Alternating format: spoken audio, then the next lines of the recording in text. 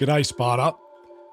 It's time for episode 2 of Not the Sparta Town Council podcast. And if you missed the first episode, it's worth going back and hearing about how the company applying to develop Sparta Ready Mix into a gigantic logistics interchange influenced our town council into changing a set of laws that disqualified their application from community review.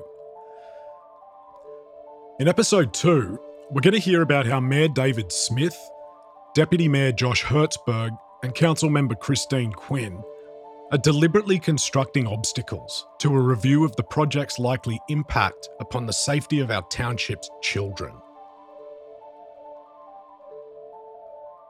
And then you're going to hear an interview I did today with local Sparta resident and lawyer Neill about how we got here, what the state of play is now, and how we're going to be able to stop this from going ahead, even if Smith, Hertzberg and Quinn continue to ignore their fiduciary duty to protect the people who elected them.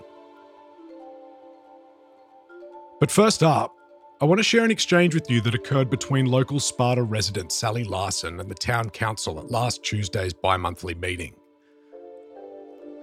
Sally had shown up to voice concerns about the mortal danger additional traffic pushed into our school zones by Diamond Chip's project will create for our township's children. I'll be quick. Sally Larson. I have a question about the traffic study. I live right off of West Mountain near the high school, and I would like this traffic study to include West Mountain. I think the traffic, I know I'm doing it myself now, 15 is busy. I go across Houses Corner and down West Mountain. I think a lot of people are going to start doing that, and I'm worried about the high school. I'm worried about the high school. There was a sign in the middle of the road that said pedestrians. It got all bashed up. They moved it. They put in some blinking lights. Nobody pushes the button. People are just going back and forth. If we have a lot of traffic there, we're just worried. So I would like the traffic report to include West Mountain and also White Lake for the same things. Goes right by the technicals. So Sally just said that even as it stands today, the school zones are unsafe. Even the signs warning motorists about pedestrians have been run over. Now listen to what Christine Quinn said in response. I don't know what the school. So if you can send, Send an email. if you don't mind, that we could send to the chair because I think he's coordinating the traffic study. So Councilmember Quinn just told one of her constituents directly that she would take action to mitigate the impact of a new logistics interchange to the safety of our town's kids. But the likely impact from Diamond Chip's proposal to the safety of our town's children will categorically not be incorporated into the planning board's final review of the project. And that's because when the consortium of actors promoting this development orchestrated the change to the laws which govern our town's permitted use exemption, they did so for a specific reason. They did it so that the planning board would be legally restricted from incorporating the impact of traffic generated by the project to our community. And this project includes 191 semi-trailer bays, 307 car spaces, and 50 trailer parking spots. Even Council Member Quinn should be able to understand that there is no way you can introduce that sort of vehicle capacity anywhere without materially impacting the volume of traffic pushed onto nearby roads. In fact, don't even take my word for it. Take the lawyer for the town council's word. This is what he said immediately after Councilmember Quinn had falsely informed a constituent that an inquiry about child safety would be followed up upon.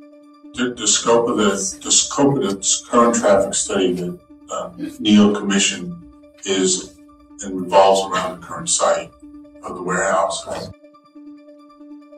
You know what the worst thing is? There's no way that Quinn doesn't know what she's doing. You know why? Because she sits on the planning board too, as does Hertzberg. Mayor David Smith, Deputy Mayor Josh Hertzberg and Council Member Quinn are actively deceiving their own constituents about what in any rational person's mind should be the most important consideration for anything, anywhere, at any time.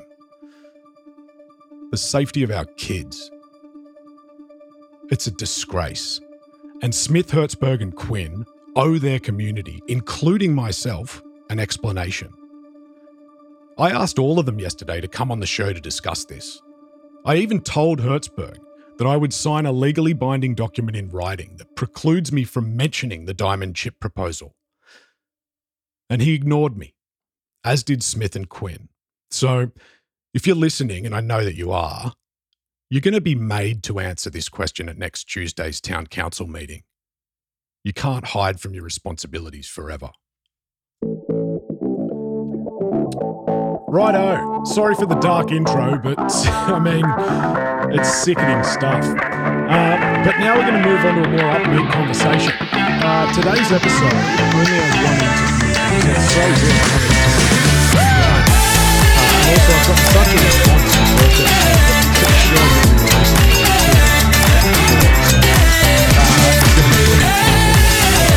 I'm going to be releasing it today I also interviewed Councilman Bobby Miles. It was a fantastic discussion. It was a great advocate about interest. I can't wait to share it with you. But for now, one of the lawyers who's been advocating for the community's interest during this process, pro bono, I might add, is Neill Clark. Like me, Neill's a newer addition to our community. He's a great guy and the man to talk to about how we got here, but also the legal avenues available to us to stop this from going ahead. So, here's Neill.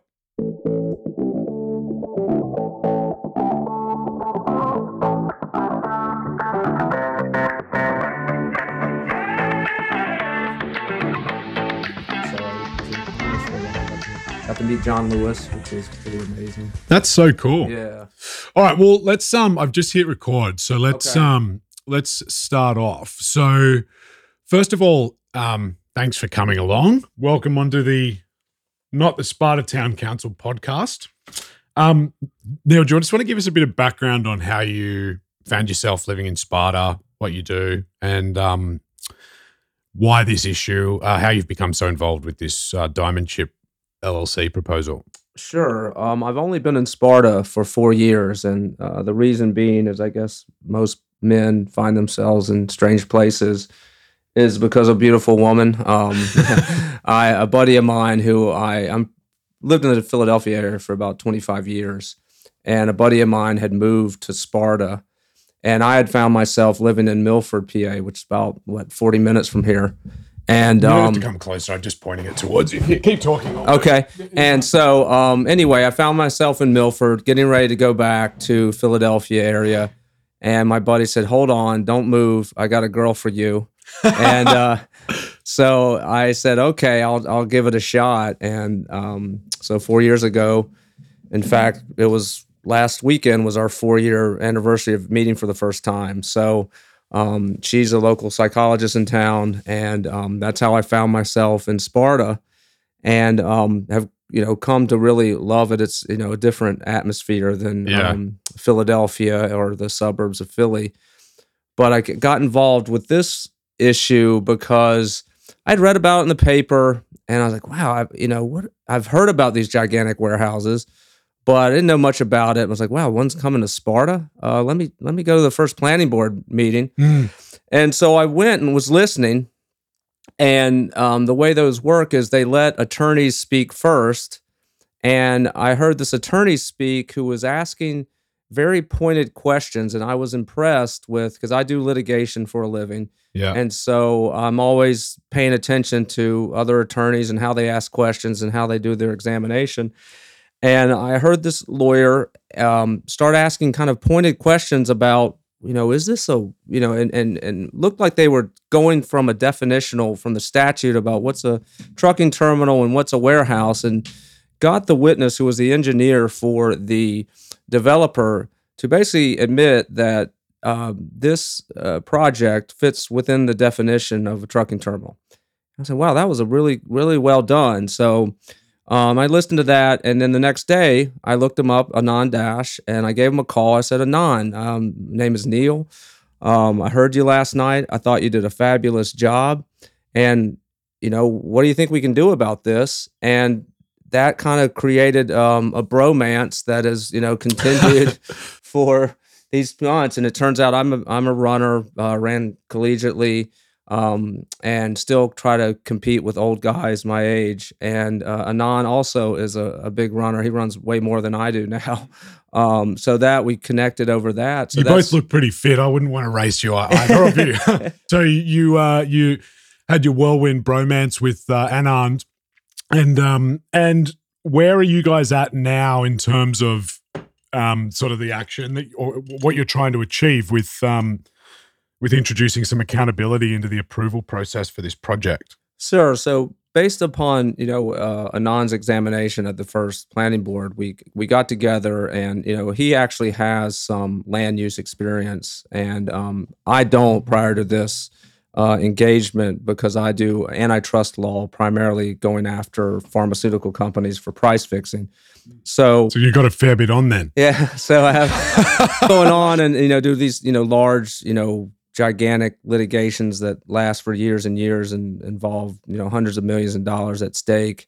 So this is a different animal. But anyway, we began speaking, and we were talking, and he said, "Look, there seems to be an issue here with what is this use, and what is the use under the ordinance?" And he had the idea of, well, we need to get the zoning board, because the zoning board is the one that comes up with the interpretation of an ordinance and whether a particular use falls within that definition. And the vehicle by which you get that done is through an application for interpretation.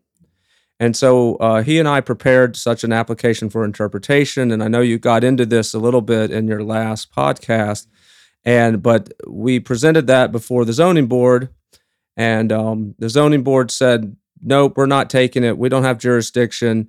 You are asking for what the use is." So I don't think they quite grasped what we were asking. But just to be clear, it's not like they heard your argument and then didn't accept it.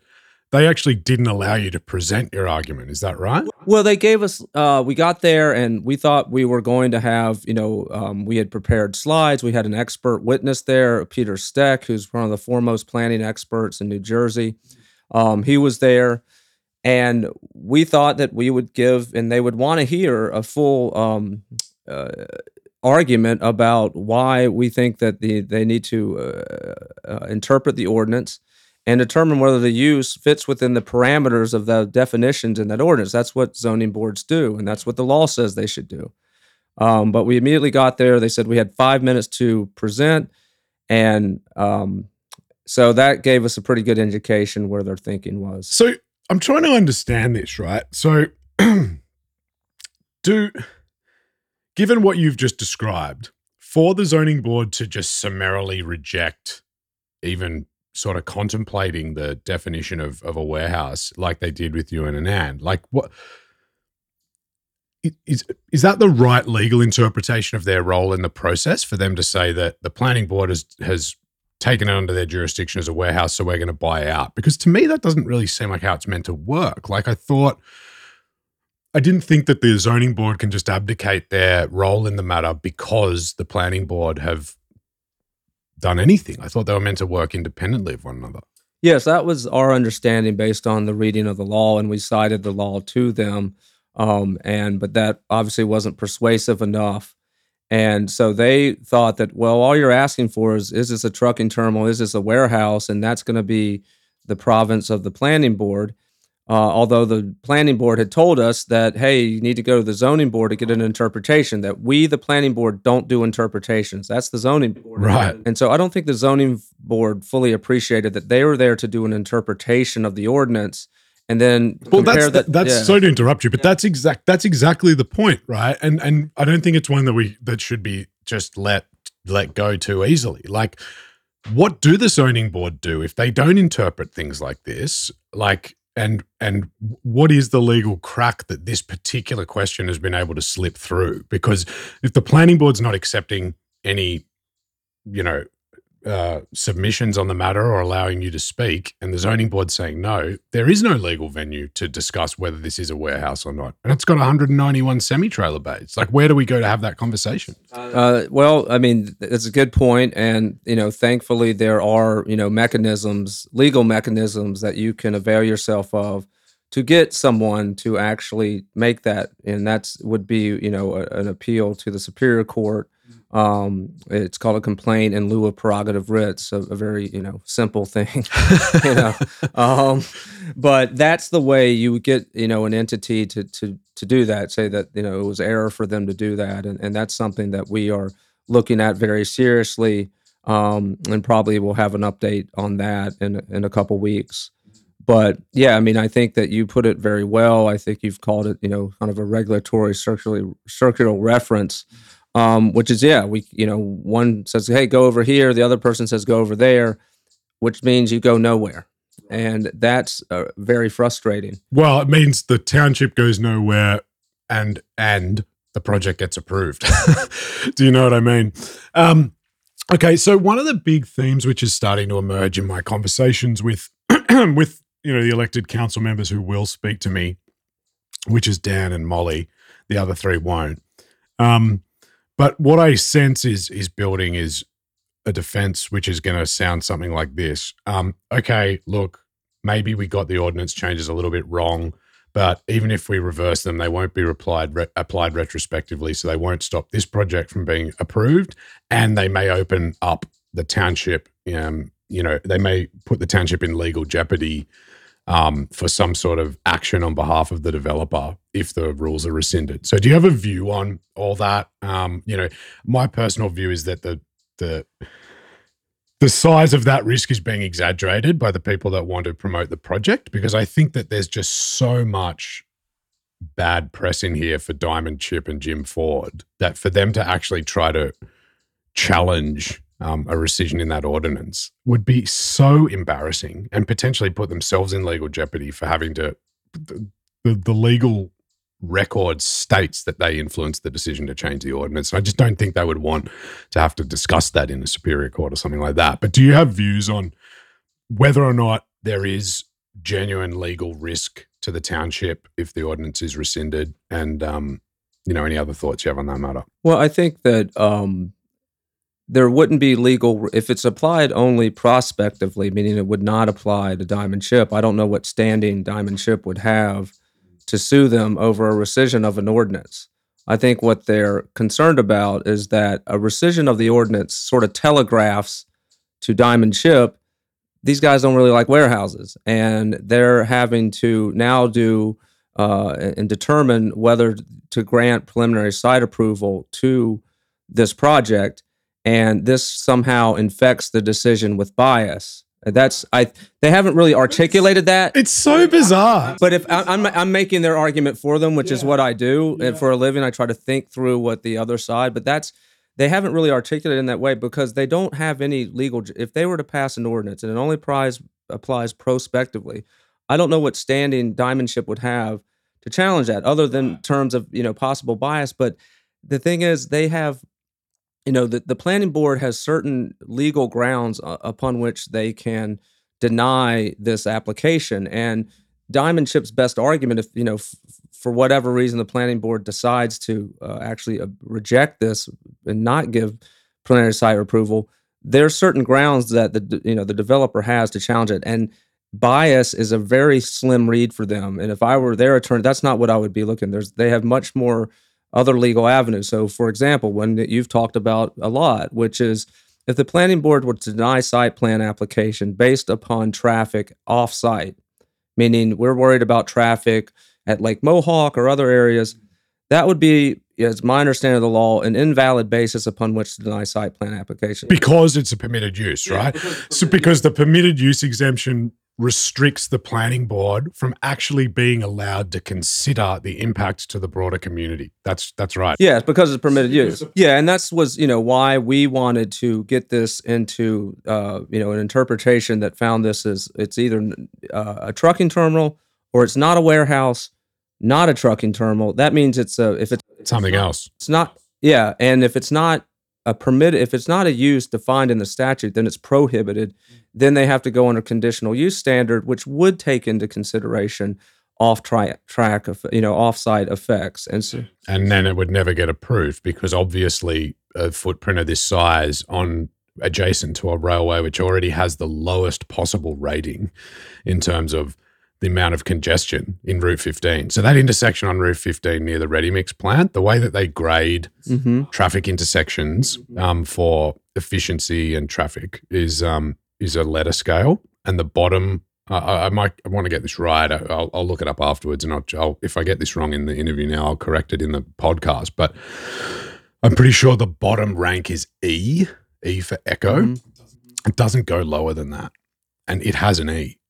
So already without this proposal, the road infrastructure around the site has the lowest possible rating for traffic flow already. So, if you look at that overlay, it's not hard to figure out why Diamond Chip needed to apply under the permitted use exemption, because it won't get passed and as a normal approval because it's inappropriate and incompatible. So that's, to me, is an important point to keep in mind, because we bang on so much about how the ordinances would change. Well, I know that the traffic report they initially submitted, and I think they may have revised it, but that was when when I read it, the traffic report by the applicant basically said it was status quo, that it wasn't going to change.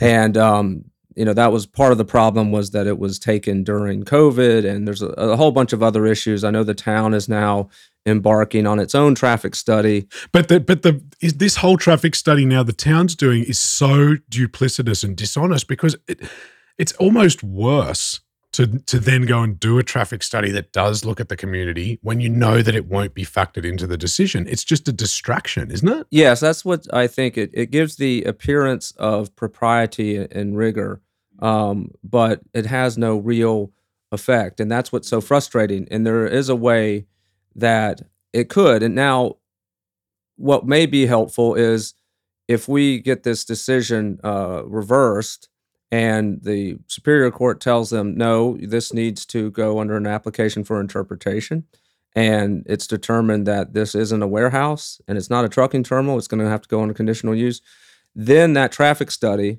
will be factoring in. So, maybe I will ascribe forethought to the planning board, which is a dangerous thing to do. But in that event, that traffic report will go to much better use. Right. So perhaps that's kind of the way out of this then, right? Is that if the legal action is able to force an interpretation, then just the facts themselves will probably stop this proposal from being developed in its current form. I would think so. I think there's if you look at, you have to look at the statute in Sparta about conditional uses, and all the factors that people talk about, property values, preservation of safety and health, off-site traffic, those are all factors that get considered under conditional use. And so my view of it was if you think you can meet those standards, then go for it. Yeah. But obviously the developer didn't think they could meet those standards, because that's why they were working on this long before the ordinance was passed to get this into a permitted use. In fact, as you know, it says on Jim Ford's, Tray 3 website, part of how they sell themselves is to fast track approvals. And the way you fast track it is get it a permitted use. Yeah.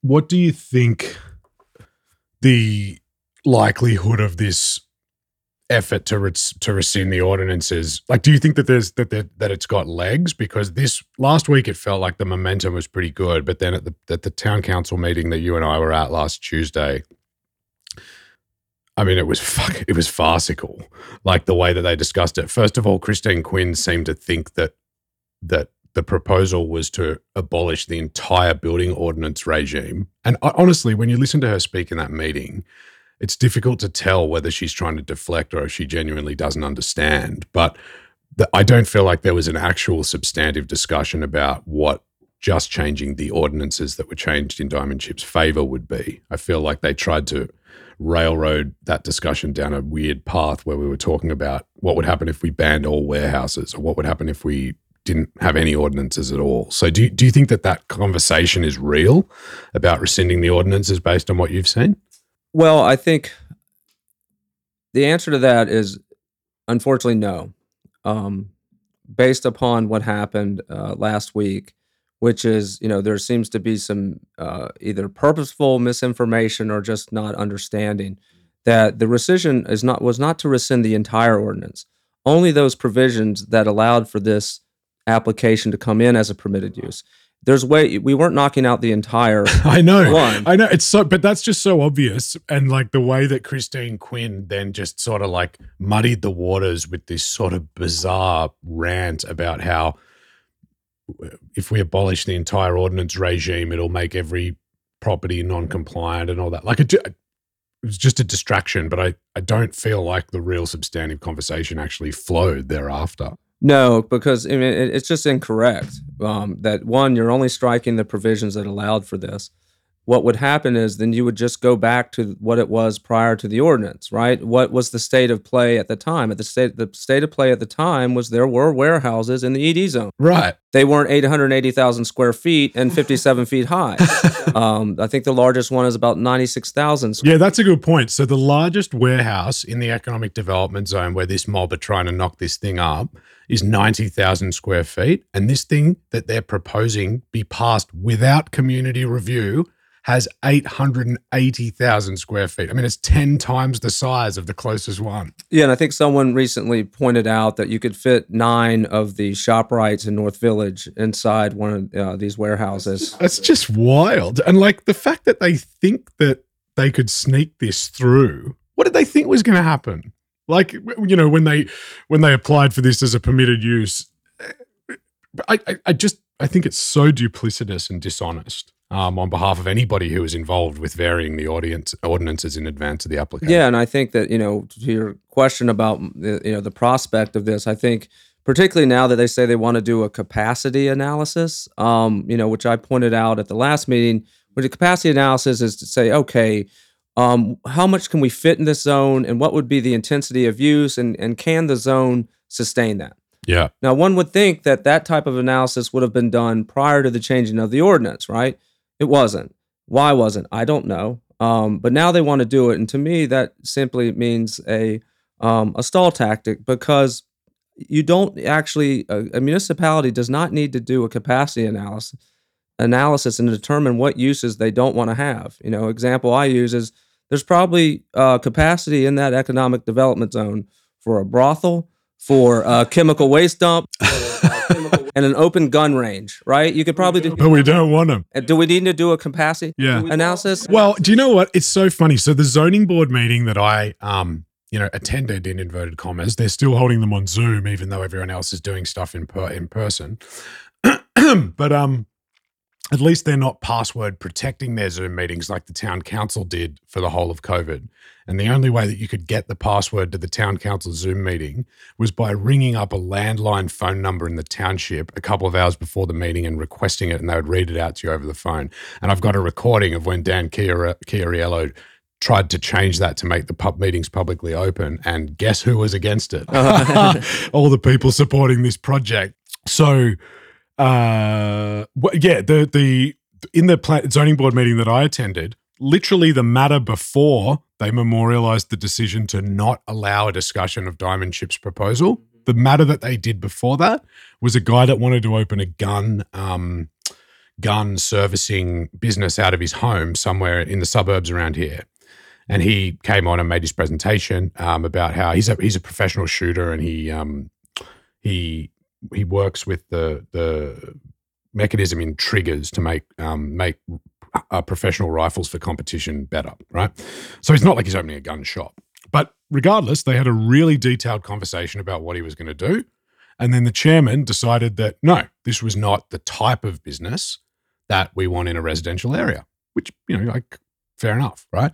But to make that adjudication and then to turn around in the same breath and memorialize a decision to fully exclude community review about what the details of the largest ever proposal in the ED zone by a factor of 1,000%, and to say we're not going to review that.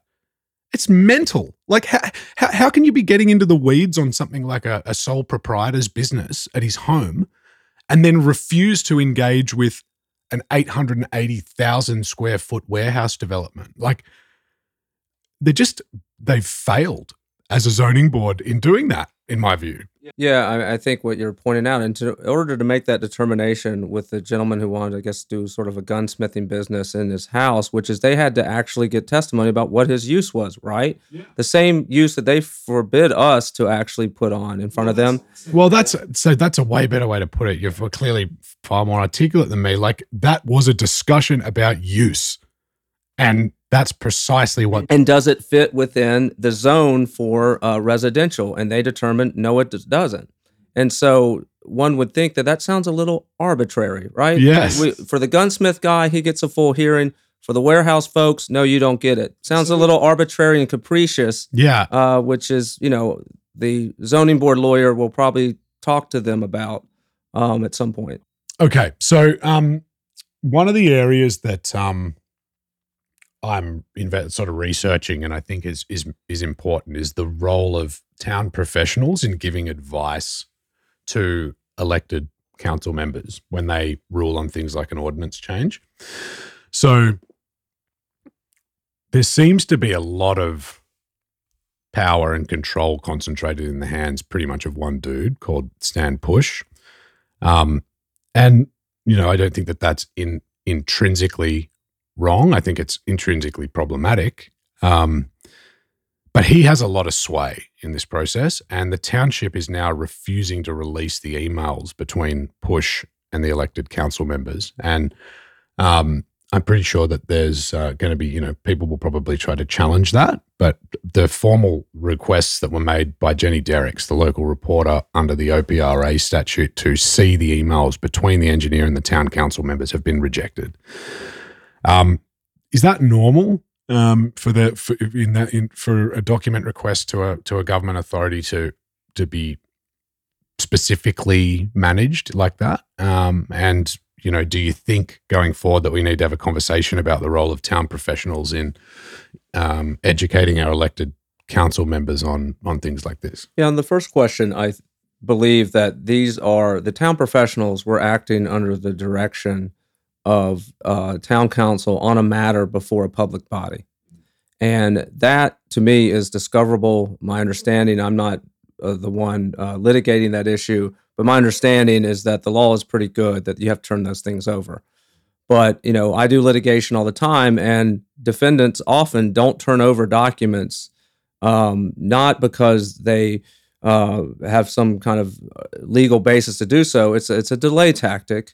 And usually my experience has been that when you actually win the motion to compel, which is sort of what's going to have to happen under what the town is doing, those documents are often very fruitful, because you tend not to want to turn over things that are damaging to your case.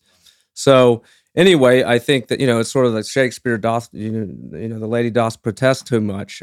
So I think that that's what's going on here, and we'll see what's in there. And to your second question, I definitely think that the town professionals have way too much sway over this process. And in fact, if you go back and you look at how the ordinance was passed, you had Mr. Push really the one advising the council on legal issues, which sort of shocked me, because my understanding there were two lawyers present for that, both, I believe, Mr. Collins, who is the lawyer for the planning board, and Mr. Ryan, who's the lawyer for the municipality.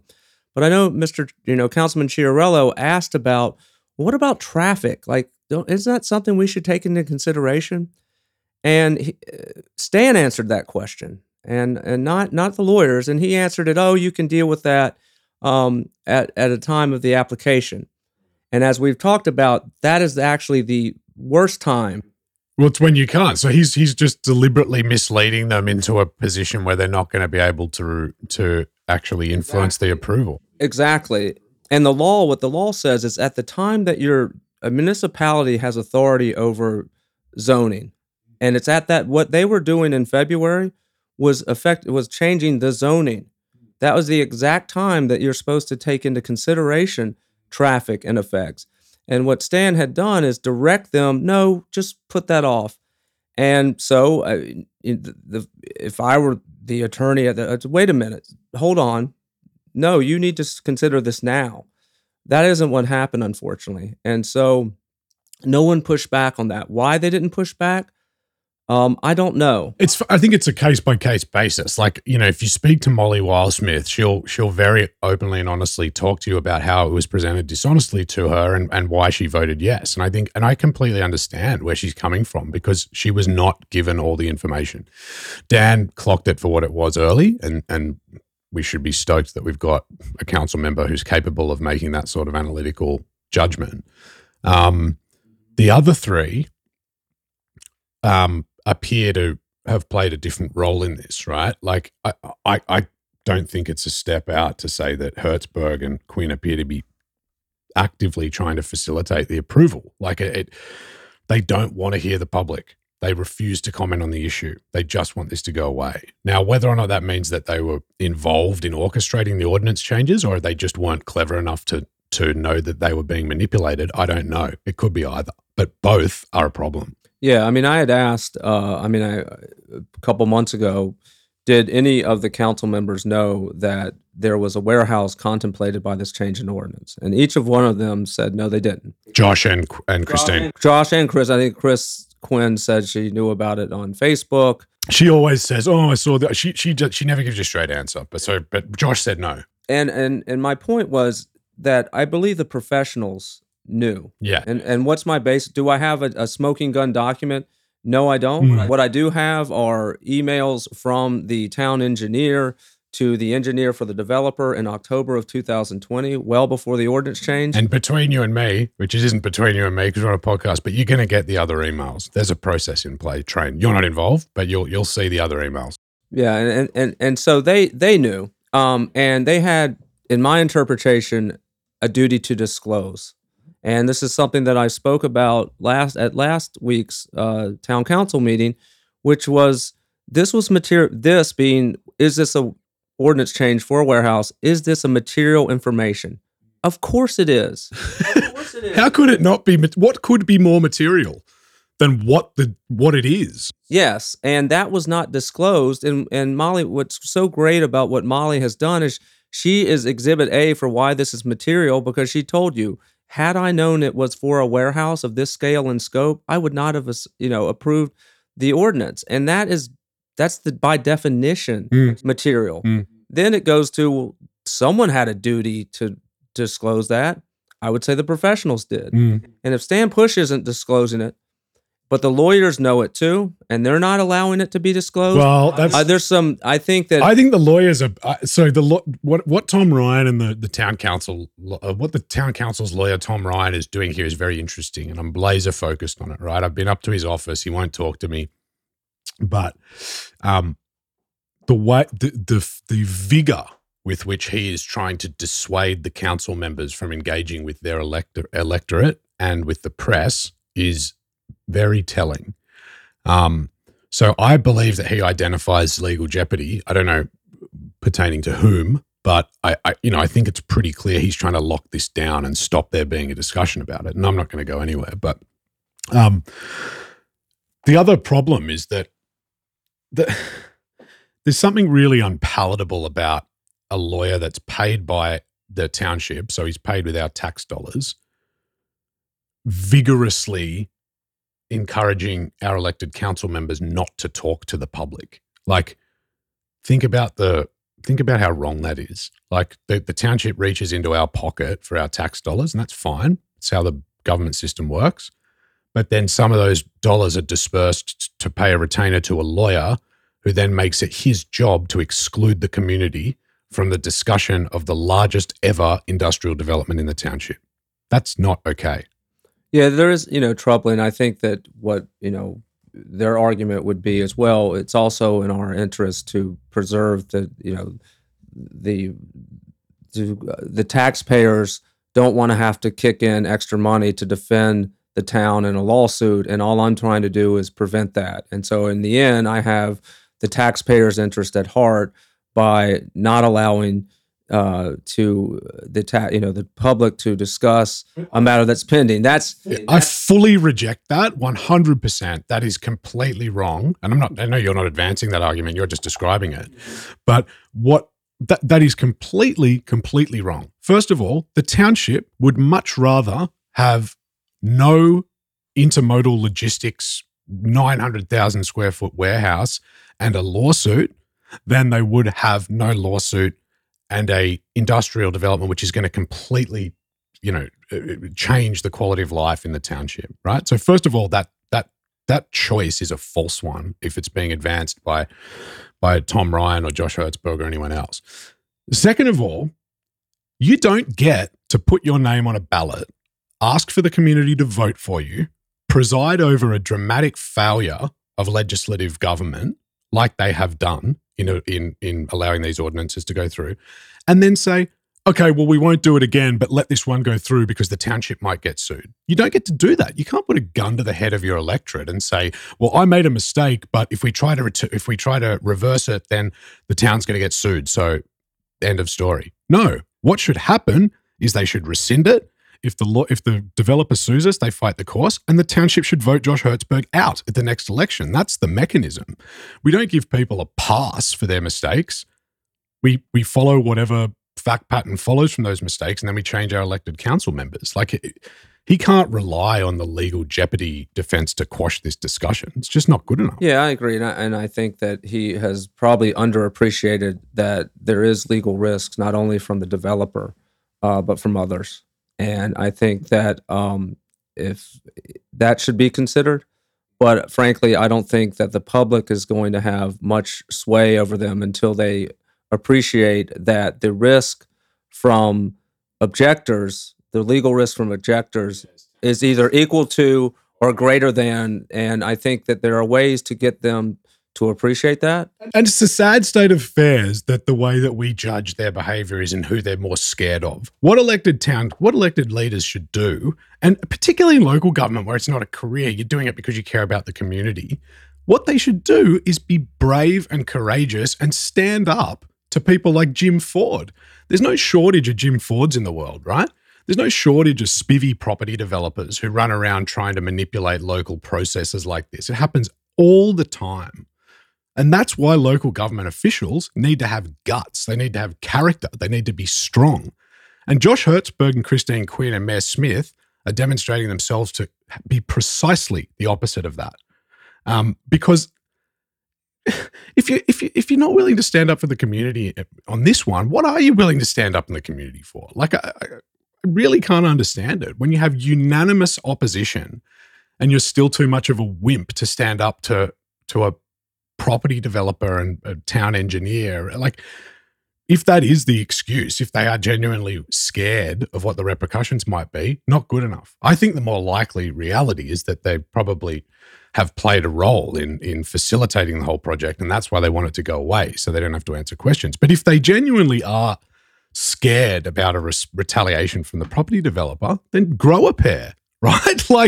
That's what you're there to do. Yeah, I think that's probably what's the most disheartening part of this process is that people do feel that the elected leaders don't have their interest at heart and aren't representing them. They have a narrow constituency that the town is answerable to. Have you seen the video of when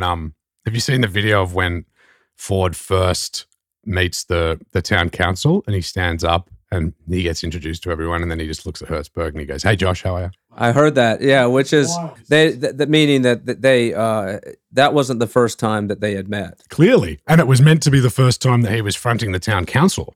So clearly, Josh had met with him pre that is the point. Yeah, and when that was, I don't know. I mean, there are,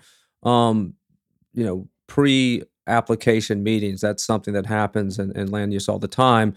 I don't know that members of the planning board go to those meetings. But I know that lawyers for the town and engineers for the town do meet with developers prior to an application because they kind of to suss things out and to get so the applicant kind of is able to file a complete application. I get that.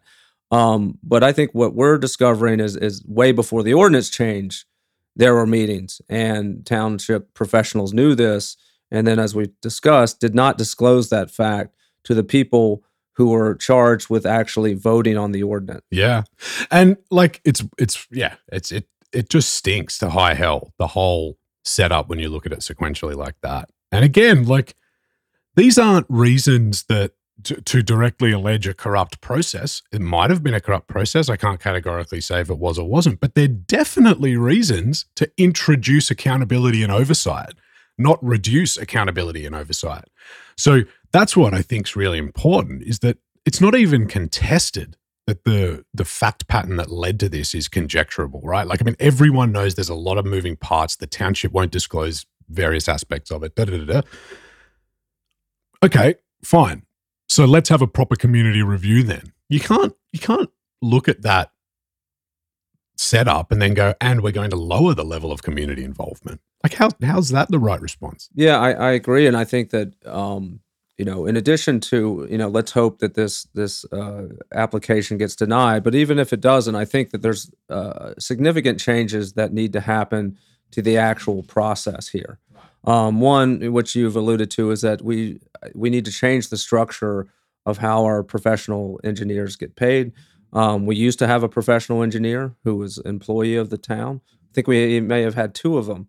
And so, as you point out, and others have pointed out, if you do it that way, then the town engineer doesn't have an incentive, right, to go out and get the biggest development possible and the most. This is part of Push's conflict of interest, right? He gets paid a retainer by the township, but he also gets paid out of the escrow funds that are posted by prospective developers when they lodge their application. So, in the case of Diamond Chip, he would have a financial claim on the funds that they posted into escrow when they made their application. Now, that's the most basic conflict of interest that can arise in a regulatory setting.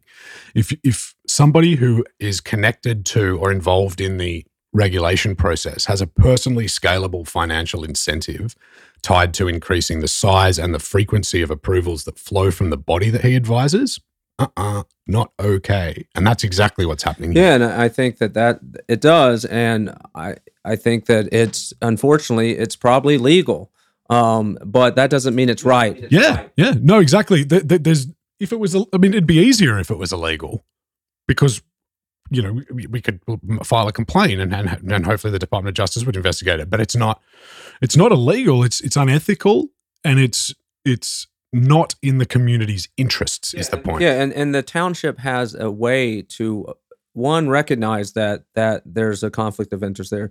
Two, put mechanisms in place so that doesn't infect the process. How do they do that?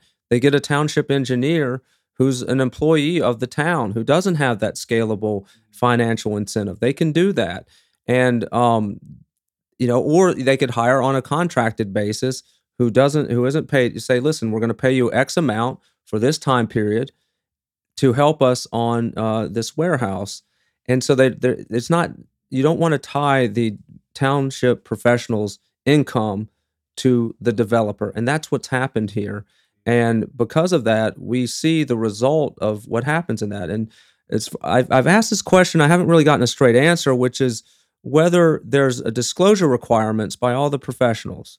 And what I mean by that is, as you know, Diamond Chip Realty is made up not just of Jim Ford, but of Frank Hunkel, who owns Ready Mix, been in town a long time. Sorry, this is an important technical, important detail. So I interrupt you for I think for good reason. So Jim Ford's actually not listed as a principal of Diamond Chip LLC on the incorporation documents. He's incorporated his own vehicle called Jim Ford Realty LLC, and I'm trying to figure out why he did that. But he has legally separated himself from Diamond Chip to some extent. Is that right? Yeah, I think there is someone from his organization who is part of Diamond Chip Realty LLC, and the point I wanted to make was that one of the other owners of Diamond Chip is the gentleman, Mr. Shortino, who's also the owner of Blue Diamond Trash Removal, big business in town. My point is, did Stan ever have to disclose to town council that his firm or he himself had ever represented any of those other owners, right? Had he ever because those are big businesses in town, it wouldn't surprise me if CP Engineers has done work for them. I'll see if I can investigate it. All it means is, if I were a town council member, I would want to know that my town professional is giving me the most objective advice possible.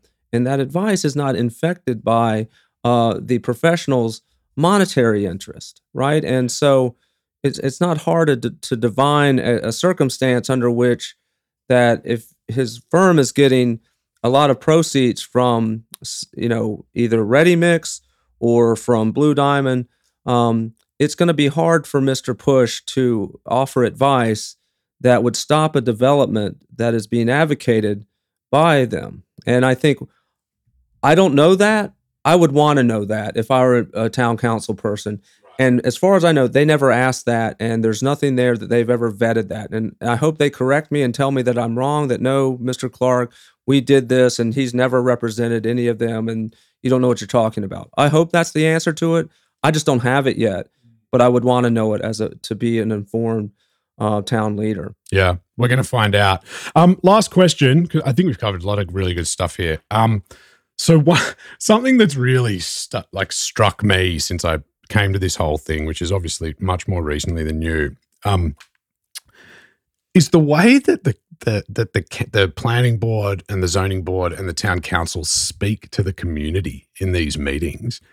It's an absolute disgrace, the way that the hostility and the adversarial nature with which they approach discussions with their constituents. Is this normal in Sparta, or is this something that's just happening because of this project?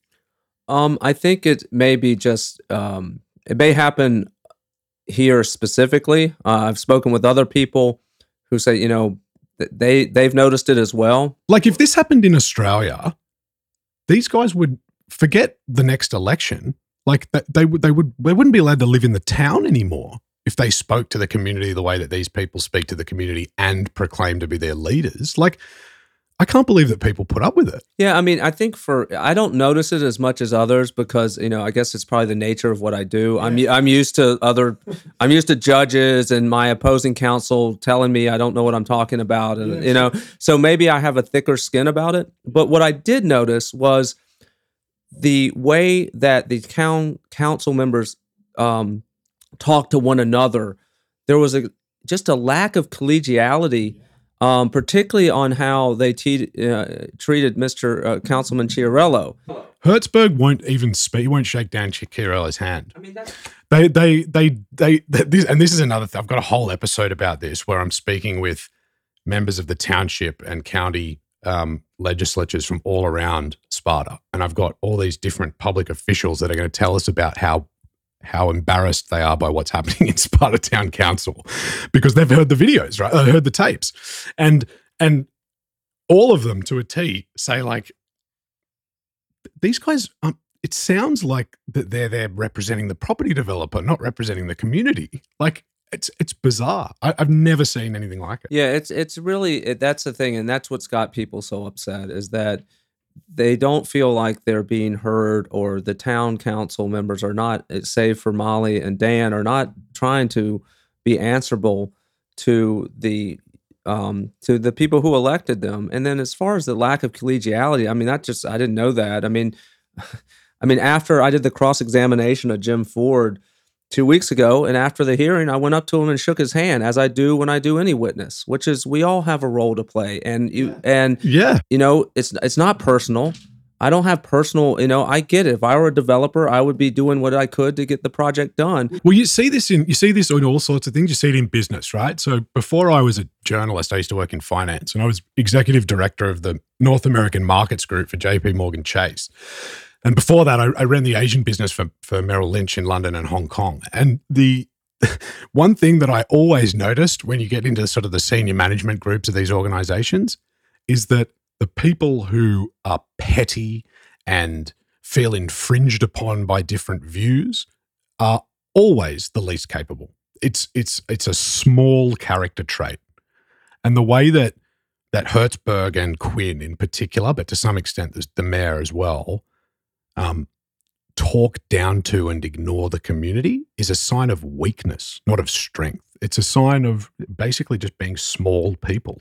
Yeah, I agree. And I'm a product of my job is the adversarial system. I believe in the adversarial system, which is if you have a good argument, make it and have it on the merits and we'll hash it out. And you don't have to get into ad hominem attacks, and you don't take it personally.